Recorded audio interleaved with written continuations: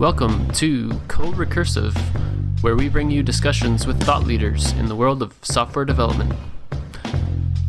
I am Adam, your host.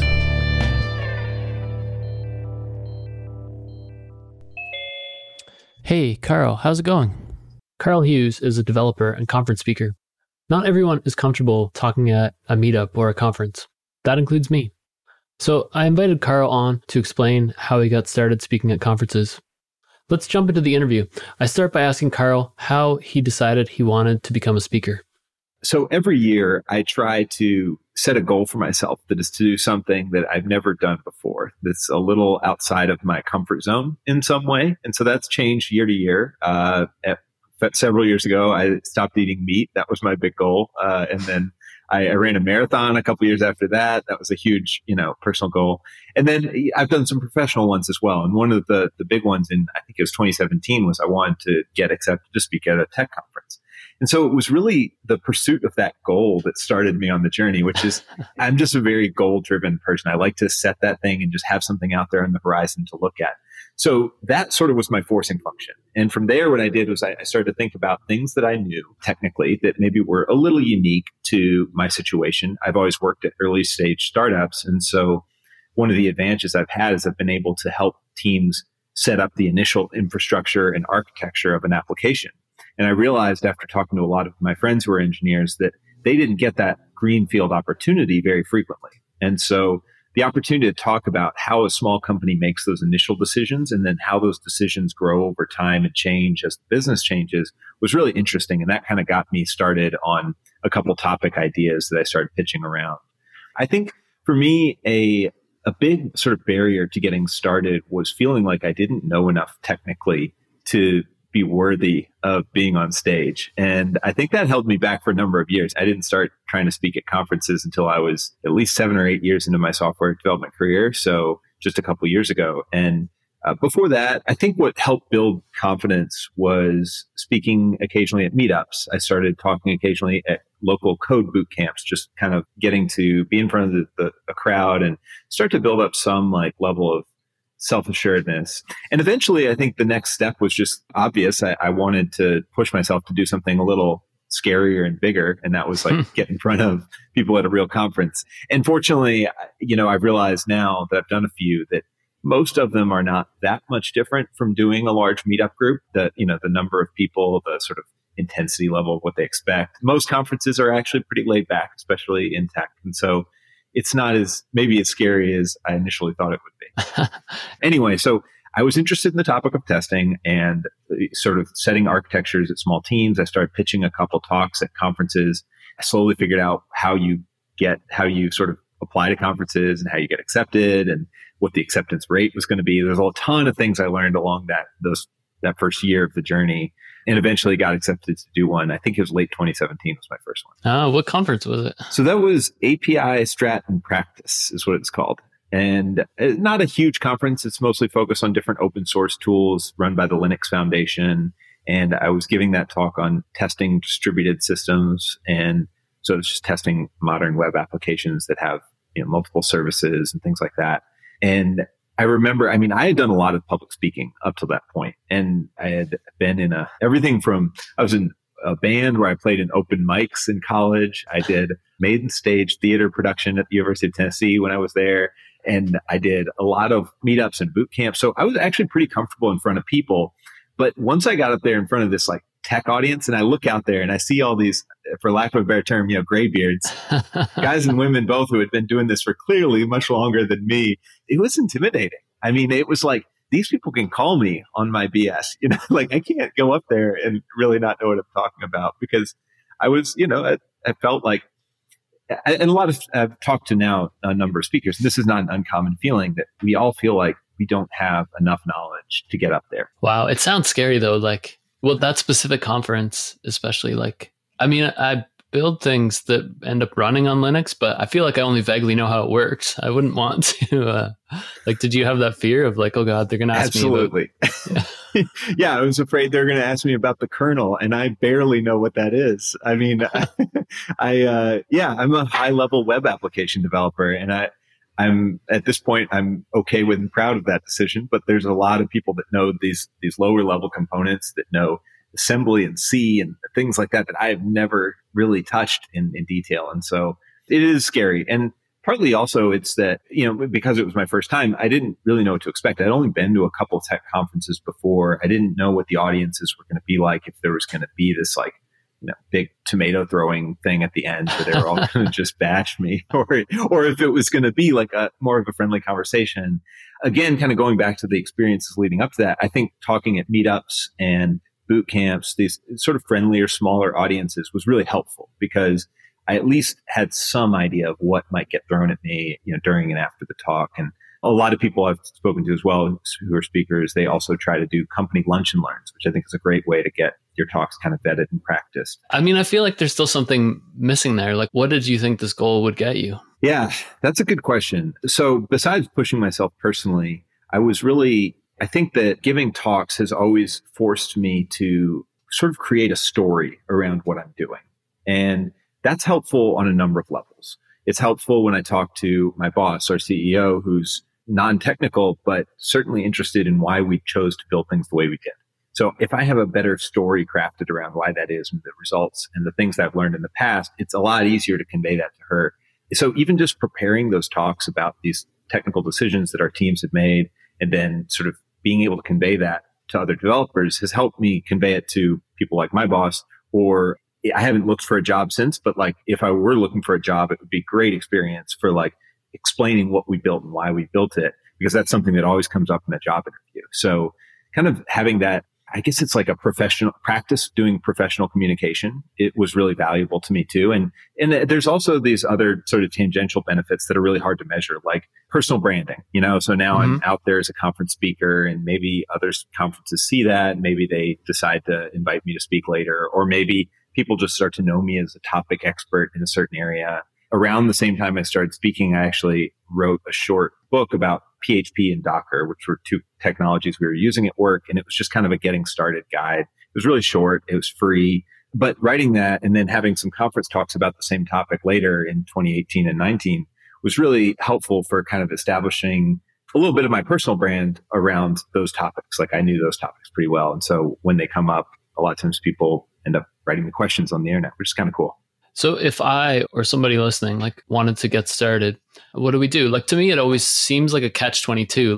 Step 1, speak. Step 2, become a guru. And then once I'm a guru, then I'll be able to speak at things. I don't know. Yeah, it is a catch-22.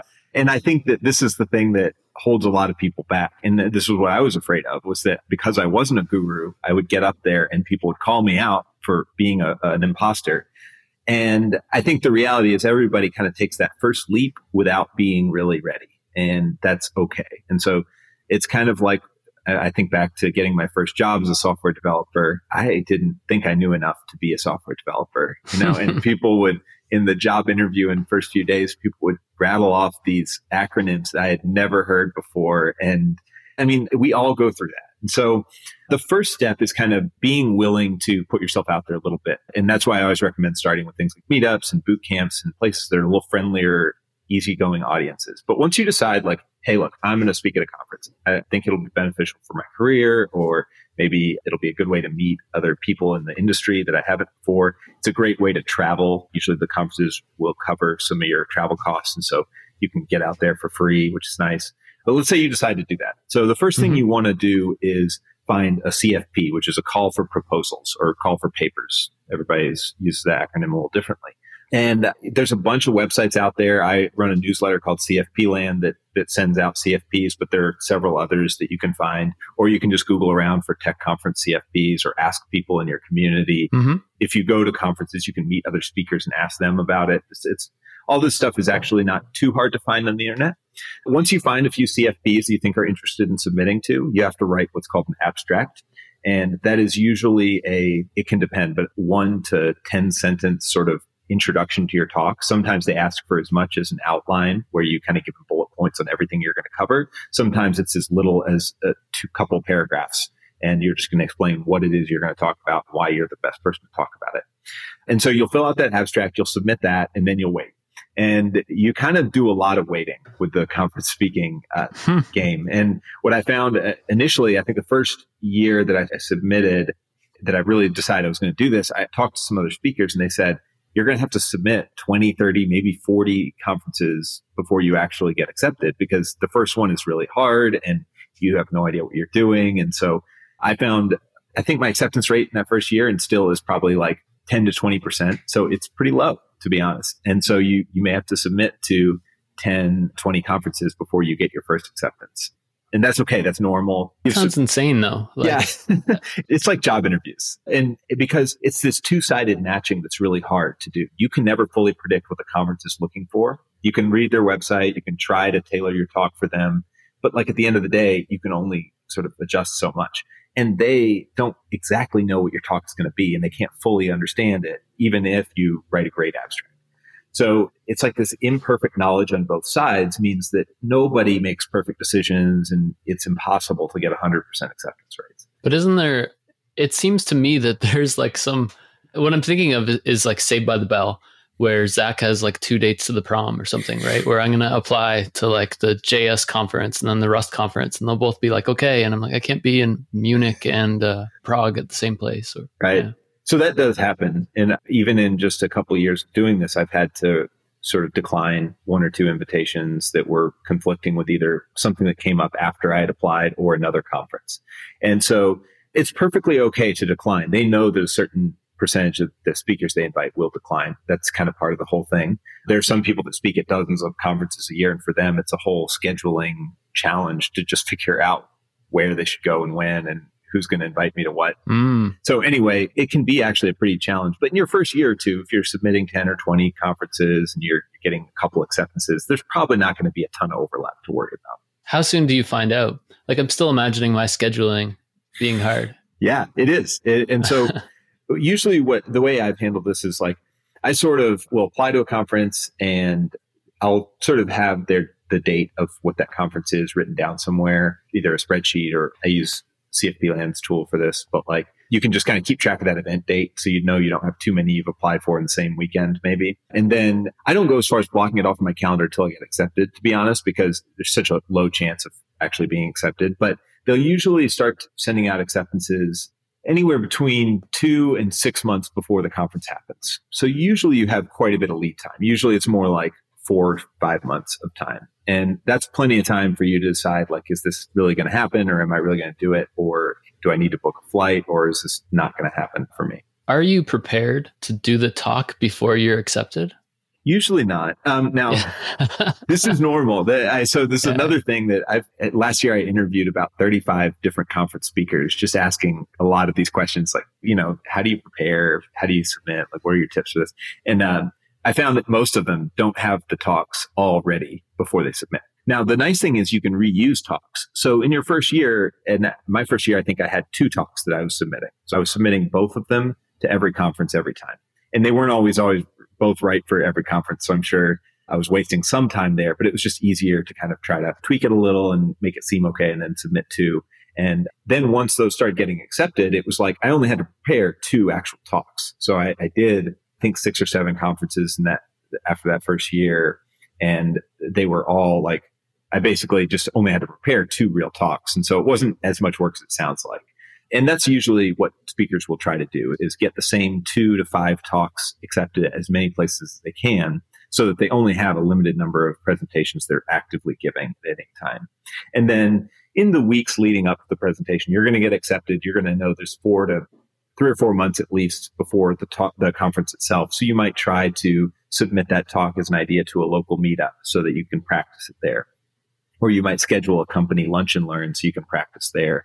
And you may just schedule on your own in front of the bathroom mirror, which is what I do a lot of before you get there. What do you do in front of the mirror? Do you have your slides and you stand in front of the mirror? Yeah, this is so nerdy, and I don't really care that it is, but I like to kind of know what my body language looks like when I'm giving a talk. So if I just do it out in the middle of the living room, that's okay, but I don't really know what I'm doing with my hands and if I'm standing in a natural way. So I'll try to do it somewhere in a room where I have a mirror to look at. So I can kind of see, am I making appropriate facial expressions at appropriate times and sort of moving around in a way that makes sense? Just awareness of my own body language before I actually get on stage and do this in front of people. I don't know that every speaker does that, but I did find from talking to speakers that the broad majority of them practice a lot, and a lot more than you would think. Anywhere between 10 and 30 times they'll sort of practice their talk. Usually it's just to themselves in front of in a conference room or in front of the mirror, or going to meetups or traveling to other companies to try to give it there. And so it is important that you practice. I think that's one of the things that helps lower your nervousness and make you more effective as a speaker.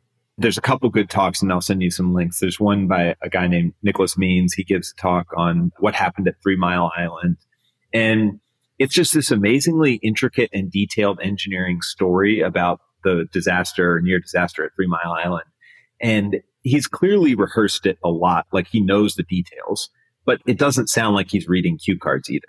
And hitting that balance is what I find really challenging. And I think a lot of speakers do, and is probably something we all could work on, especially because you don't want your slides to just be a bunch of bullet points that you're reading from. You want to sort of have more of a image on the slides, and you do the speaking yourself in an ideal world. So anyway, that kind of getting into the mechanics of speaking, and that's sort of a whole nother topic. But I think finding a way to make yourself sound like you know what you're talking about, and you have rehearsed this, and you're clearly knowledgeable, but also not a robot, is that challenge that we all have to face. It sounds like you have had a lot of public speaking experience before you even tried to speak at a tech conference.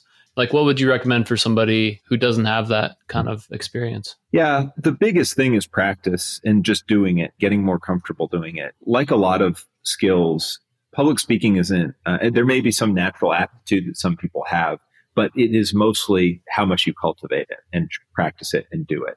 I was lucky, I guess, in a way that from the time I was a kid, I was kind of in different church choirs and places where I was sort of up on stage and couldn't get off. So I think in a way that set me up to be like a little more open to public speaking than some people. But even if that hasn't been your background, there's no reason you can't start small with the things that are just slightly uncomfortable now, but not out of your reach. So for example, whenever I hire new employees, I have them give a 6-week presentation where they get in front of at least a portion of the company and sort of give a quick overview, 30, 45 minutes of what they've been doing in their first 6 weeks, kind of what they learned, what projects they worked on, if they fixed a little bug or they cleaned up some text somewhere, I'll have them put that in there so everybody knows that they're contributing.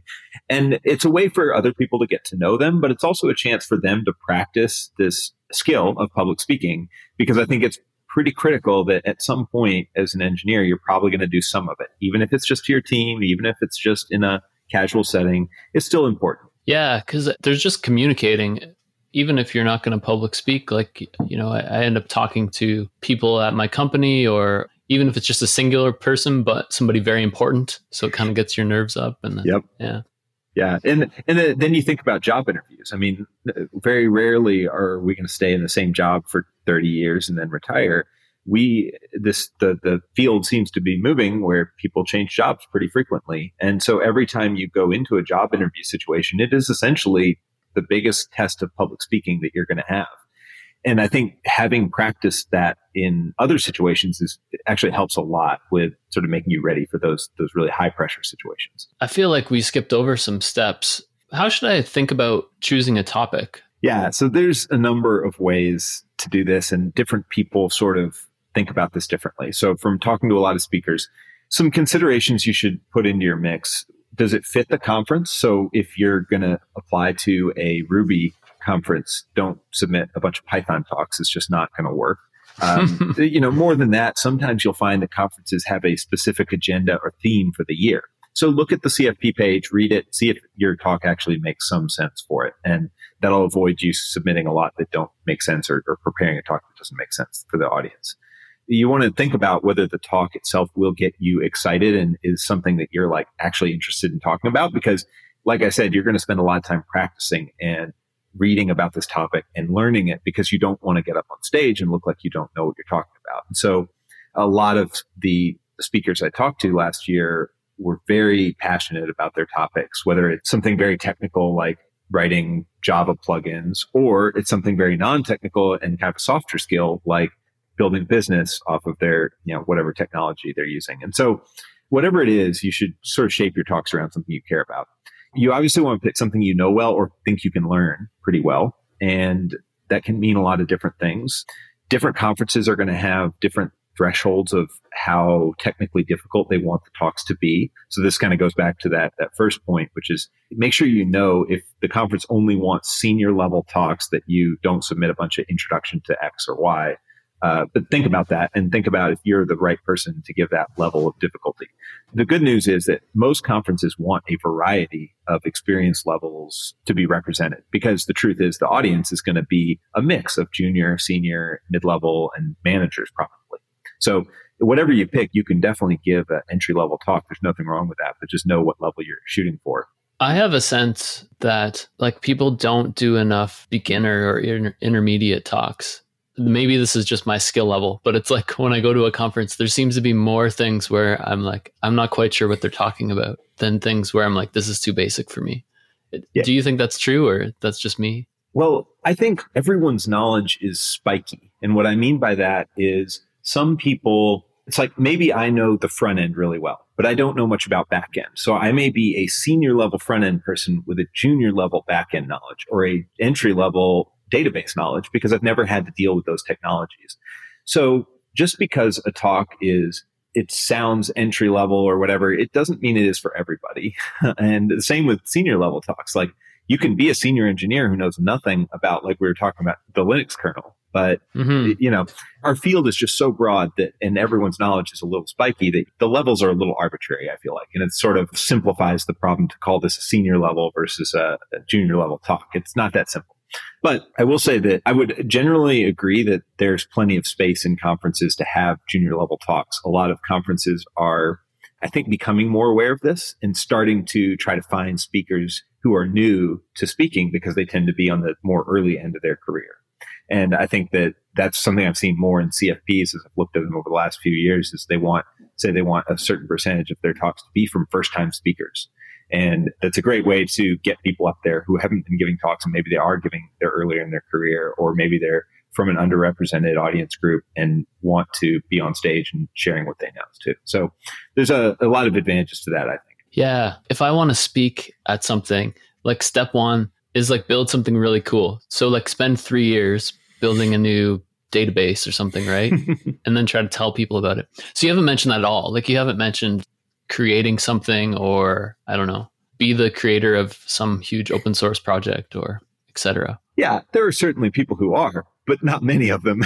I mean, you know, when you think about the millions of software engineers that are out there and the tiny percentage who make an open source library that is used by more than 1,000 people, the reality is there's just not many of them. And most of them are busy people who have jobs and careers outside of speaking. And so they can't just go to every conference and talk about it. Somebody was saying that there's this fear that, you know, you're going to submit a talk about React, let's say, and then the creator of React is going to submit a talk about React. And you're like, well, I'm definitely, you're going to lose that one if it happens. But it's very unlikely that that's going to happen. You know, I don't know who it is that created it. I don't remember the name, but they cannot be everywhere at once. And so the great thing is there's a lot of conferences that are sort of focused on specific technologies in maybe even regional areas. So for example, if you look for JavaScript conferences, you're going to find local to city JavaScript conferences. So I think there's like a New York JavaScript kind of conference. There's even a New York Node conference that's a little different. And so there's just so many little niches of conferences that there's no reason you can't be the person in your tiny little area that is pretty knowledgeable about that topic. Should you be afraid of, if I'm like, hey, there's this cool library, I have some certain fear that like, the creator's in the audience and he's like, actually, I stopped using that. Right. It's no good. I've done this in not the best way. So I gave like a talk at a meetup about this Node framework called Nest. It's uses TypeScript. I really liked it. So I gave this talk and somebody started asking questions about whether you should use it with serverless. And I'm like, honestly, I have no idea. And, you know, I'm like, can't imagine it would be the best for that. And then the next week, somebody from the Nest team messaged me on Twitter and it's like, you know, we actually do support that serverless thing that guy was asking about. And I'm like, oh, so of course I'm, get called out after it. I don't know. I think that people know you're trying your best and admit you don't know things. That's fine. Nobody's going to be mad at you about that. And as long as your talk description is clear at sort of what you're going to cover, there shouldn't be a surprise. So if, in other words, you say you're going to cover building your first React component and someone asks you about some really obscure small part of React that had nothing to do with what your talk was, I wouldn't expect you to know that necessarily. That goes back to the whole like throw it to the audience and see if they have any ideas or have dealt with that problem, because you can't be an expert in every single thing. Yeah.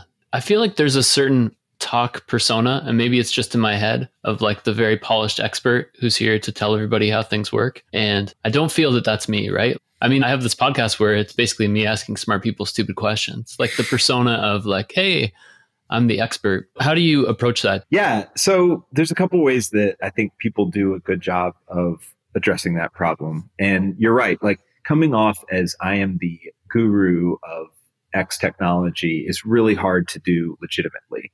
So I think a better way to approach that would be to sort of take a personal story of your use case for a certain technology and tell the audience your honest story.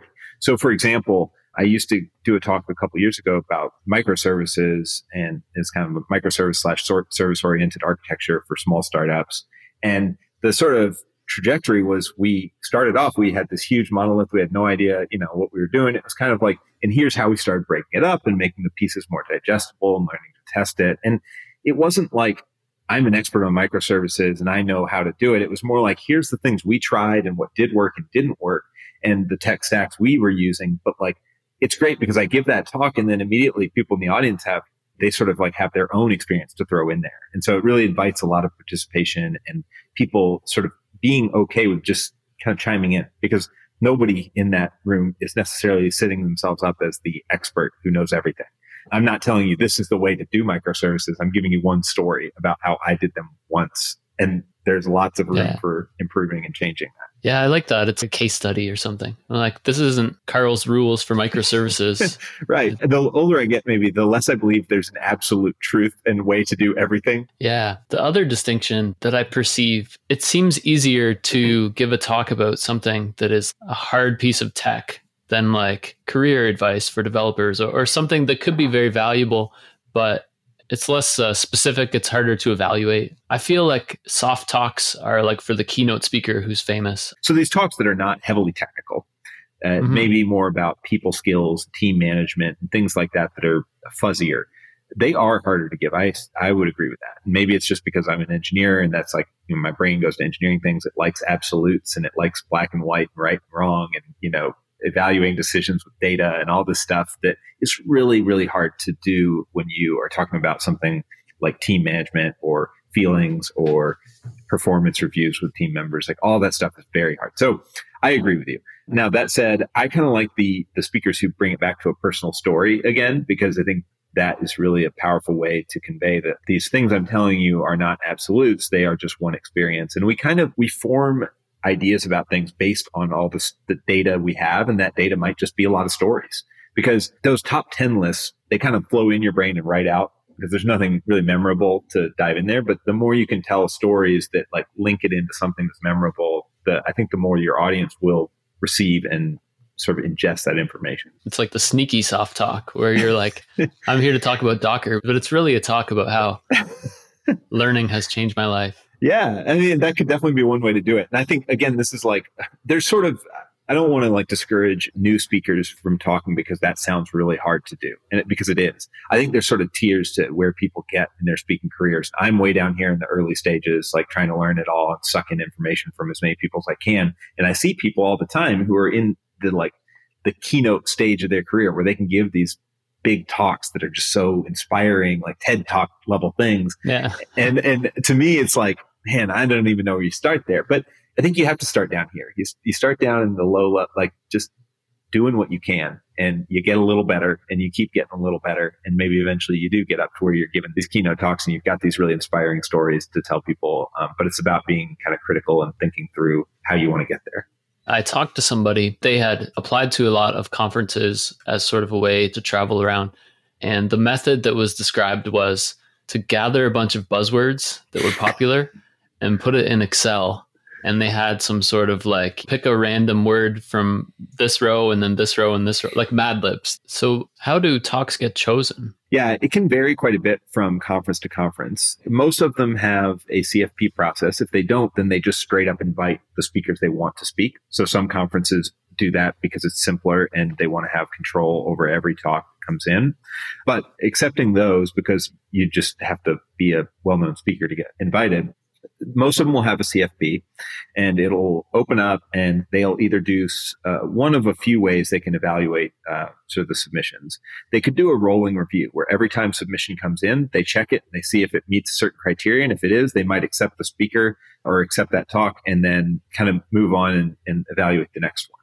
In that case, it's beneficial to get your talks in as early as possible. So that's interesting. And sometimes they'll tell you they're doing that. Sometimes they won't tell you. So you sort of just have to know or learn or ask the organizers. But that's kind of a rare thing. Usually what they do is they wait till the end when they have gathered, say, a couple hundred submissions or more, whatever the threshold is. And then or before the deadline. And then they'll just sit down as a committee of organizers and they'll decide which talks they want based on some predetermined criteria usually. And usually that's things like the uniqueness of the talk, the interest level of the topic, the buzzwords included might be a criteria. I don't know. I haven't been on a conference selection committee, but I've talked to a couple of people who have organized conferences, and they've told me basically what they realize their job is to sell tickets so that they can keep doing the conference, but they also want to give speakers an opportunity who are new and from different areas to kind of just bring in new perspectives to the community, which I think is really cool too. So there's a mix of things happening in how they make that selection, but usually it's done by the organizing committee. I want to submit my abstract and I want it to get picked. So, what's the key to that? I hate to cop out, but it depends is definitely the answer here. So when a conference opens up their CFP, they're usually going to include some details on the CFP website that'll tell you what topic areas they're looking for or what focus the conference has. So matching your talk to that focus is the first thing. But also just writing a good abstract in general is a skill in itself. And this is kind of an interesting thing I didn't find out until I got into speaking, was that there's the skill of public speaking, but then there's the skill of writing the abstract. And it's like taking a lot of information that's going to be an hour-long slideshow and putting it into 2 paragraphs.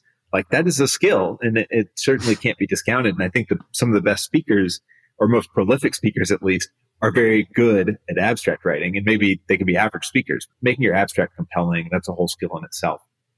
The conference organizers are also looking for a good blend of topics. So what this means is if there are tons of people submitting about React, they aren't going to just take 10 React talks. They're going to sort of vary it up. And maybe they're going to have one person talk about React and they're going to have another person talk about Vue.js or Angular or whatever. So they're going to look for that. They're also going to look a little bit at the speaker's prior reputation.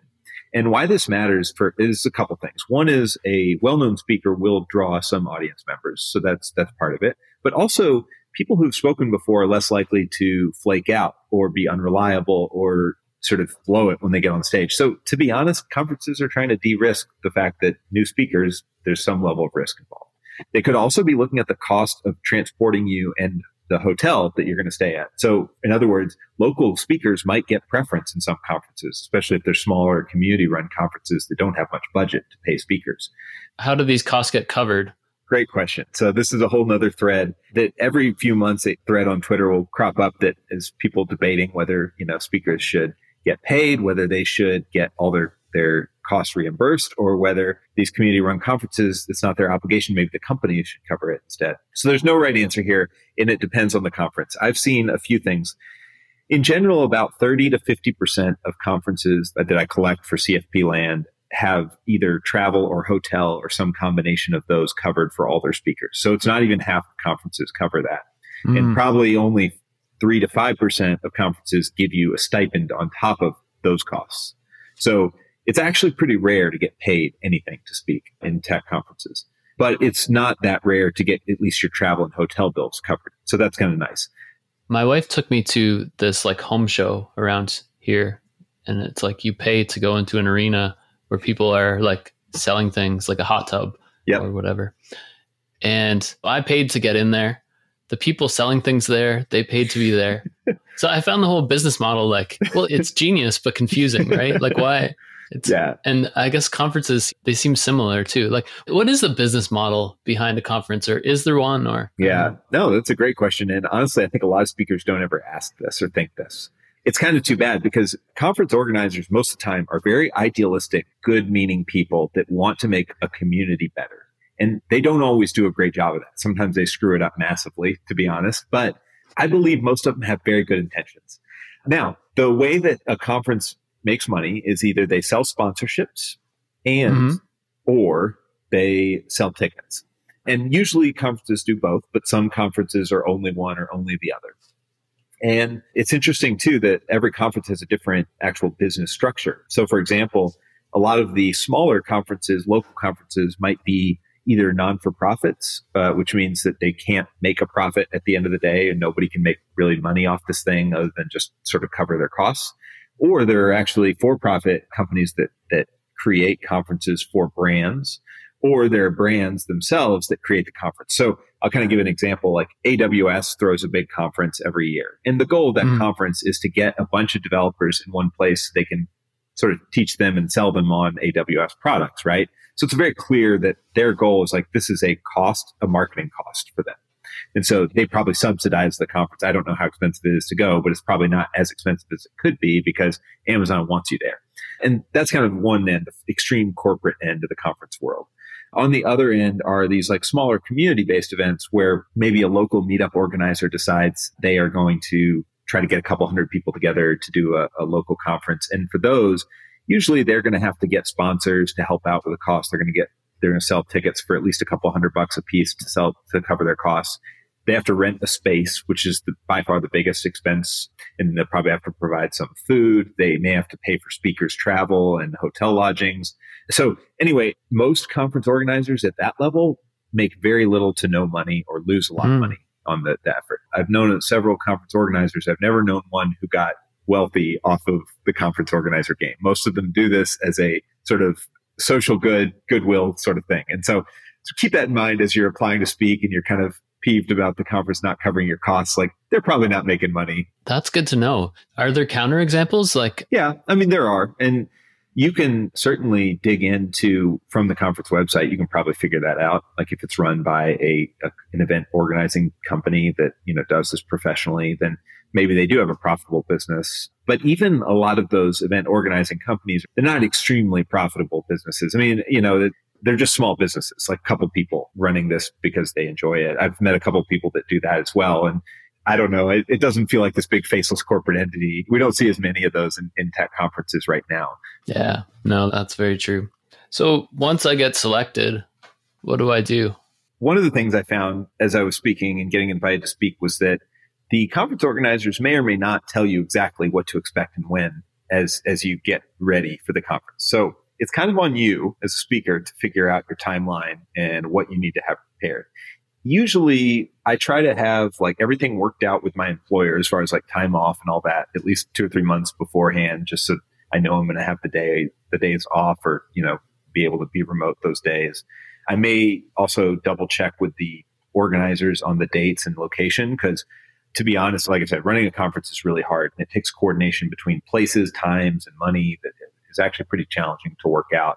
And sometimes maybe a venue gets sort of like decides they can't do it that week. And so they may have to move it to another venue or they may have to change the dates. So just double check on all those things. Either check the website or email the organizers a couple months ahead of time to make sure you're in a good spot. And then beyond that, you've got to do a lot of logistical things on your own, like book the flights and hotel rooms. That most of the time conferences won't do that for you, but you can ask if they will. A lot of times they would prefer if you just submitted receipts to get reimbursed rather than they pay up front. It's just easier for them from a cash flow perspective. So that's something to think about. You may, in some cases, if you're going to travel internationally, you have to have like a passport and all that stuff. So make sure you have that ahead of time. It seems obvious, but well, if you're US centric like I am, or if you're living in the US, like usually you can travel over the US and there's no restrictions, but like in somewhere like Europe, it may be, more common that you're having some form of international ID. So just be ready for that sort of paperwork. And then there's a lot of times a speaker dinner or speaker after hours event where you'll get to meet some of the other speakers. So try to get some details on that. Make sure you go to those. I found those to be one of the most fun and helpful sort of networking events in tech. And that's like, you get to sit down with a bunch of other speakers. Most of them, I always feel like I feel way outclassed by these people. Like they are way sharper than me, more experienced. And it's always fun to learn from them and to try to pick their brains.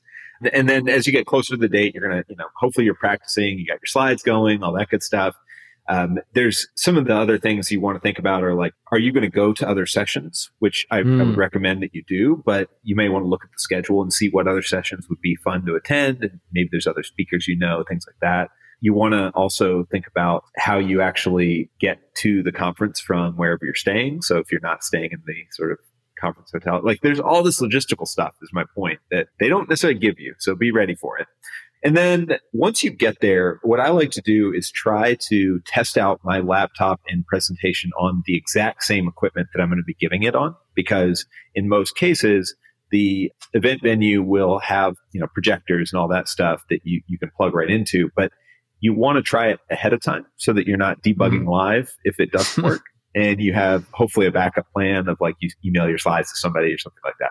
And then the other thing to think about here is what happens when inevitably you're giving a talk and the Wi-Fi goes down? Do you have all your slides backed up? Do you have like a video of your demo you were going to give? All the stuff that like could go wrong, because there's that whole, if it could go wrong, it will go wrong at some point. If you speak enough, you're going to hit one of these times.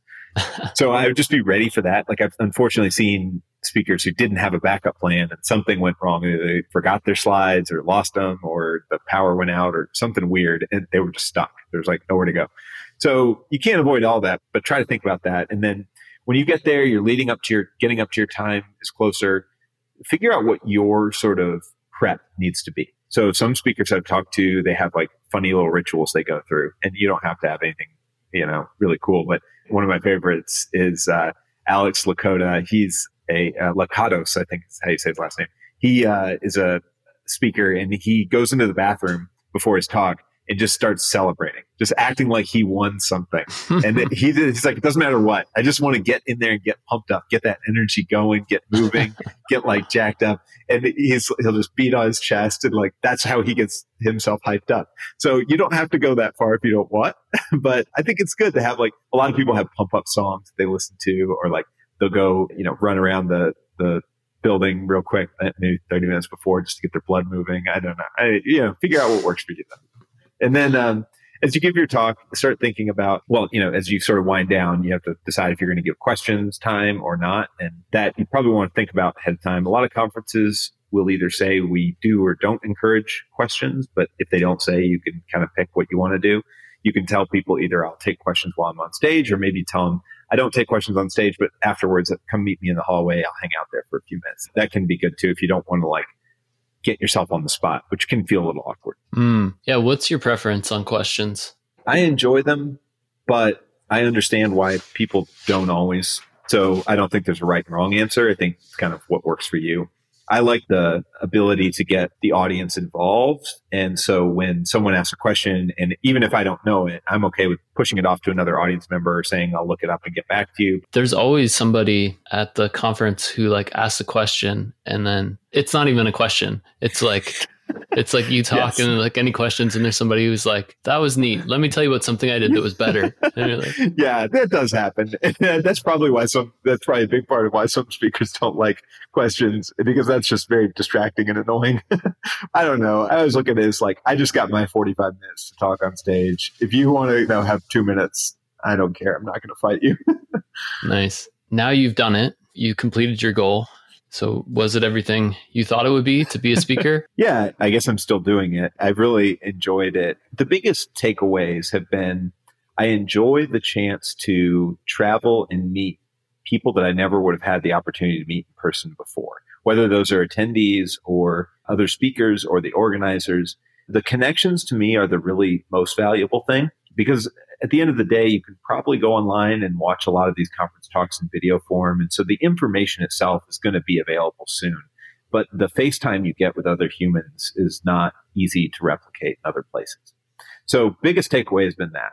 I still do it because I enjoy all that side of it. And so I don't think I'm going to like stop completely, but I've definitely slowed way down. I'm trying to do more like 2 conferences a year, which seems like a nice number for me, partly because I just had a family and just had a baby. So added to the family. And so it makes it a little harder to get away. And I feel like I enjoy being home as well, because having a new baby is like a whole new experience at home. So doing less, but still doing some.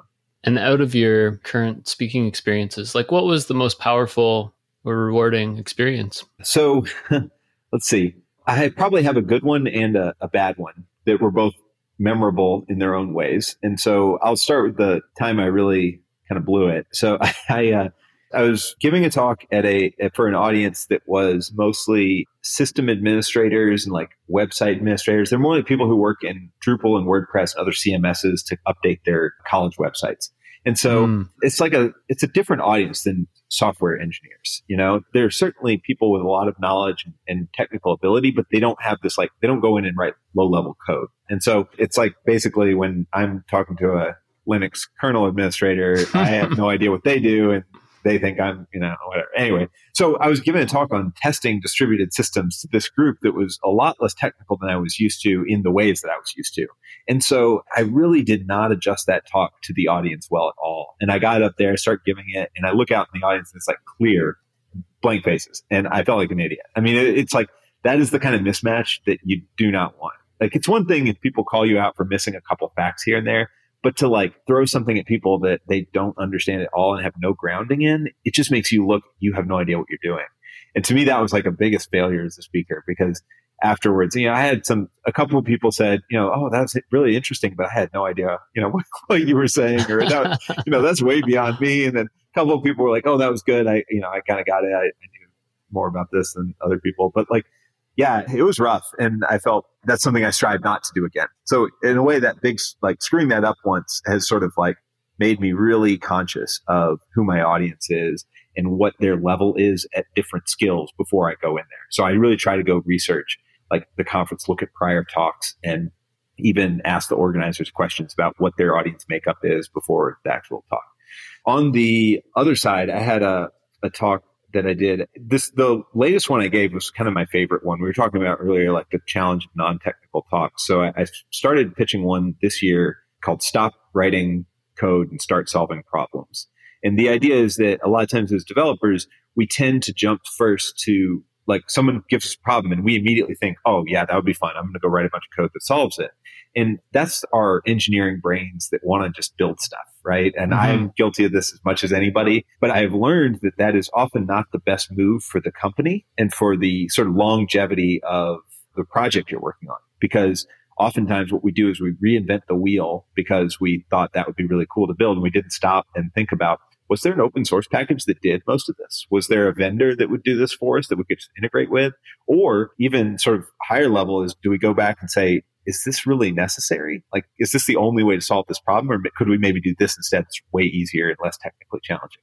And so I noticed that engineers just tend to jump right in. I wrote this talk kind of about that, or pitched this talk kind of about that. And I gave it at a local conference here in Chicago last year. And I feel like I'm starting to get how to give those sort of less technical talks now. It's making me feel encouraged to do more of that. And so I've been kind of pitching that talk and versions of that talk a little more lately, trying to get a little less technical and more story based and things like that. So anyway, I don't know that that's a super discrete success as much as that discrete failure, but it's feeling like I kind of am starting to crack a code that works for me in giving those sorts of talks. Do you think that talk has been impactful? Yeah, so I give it in form of stories. So we've been talking a lot about how I think that's a good method for giving conference talks, is to try to tell personal stories. And so I kind of was starting it off with how I used to work at GE Appliances. And I worked on this new product that was called a smart dispense pedestal. Anyway, it's supposed to be a whole new invention for washing machines. But the reality is they hacked together 10 or 12 parts that were all available off the shelf and made this thing that was quote unquote unique to GE. And it's a lot of it's marketing. A lot of it is just the truth is that most inventions are just a product of what has come before them. That's just how it always has been. We just kind of overlook that because I think it's just tempting to think that the story of the master engineer who just knows so much that he or she can just build anything from scratch. And that is just so rarely true. Then you've got Isaac Newton talks about, we're all standing on the shoulders of giants. And that's just continues to be true. And it's even more true in this world where we have open source and Wikipedia and public knowledge base that is just massive. By telling stories, I think it does make some impact on people, because everybody afterwards came up to me. I've never had people do this, come up to me and call me something. So they all said, oh, you were the washing machine guy. I love that talk. That's so cool. And so once you start to get known as the washing machine guy or whatever your talk is, I think that's when you know you've made at least some impact, or at least they remembered it. This month, and every month, developers will be traveling to conferences. They will be watching talks and learning new things and getting excited. Carl went from an unknown developer to a conference speaker, from a vague yearly goal to the washing machine guy. Thank you, Carl, for showing us how we could all become conference speakers. All right, that was the show. Thank you so much for listening all the way through. Let me know what you thought. Until next time, thank you so much for listening.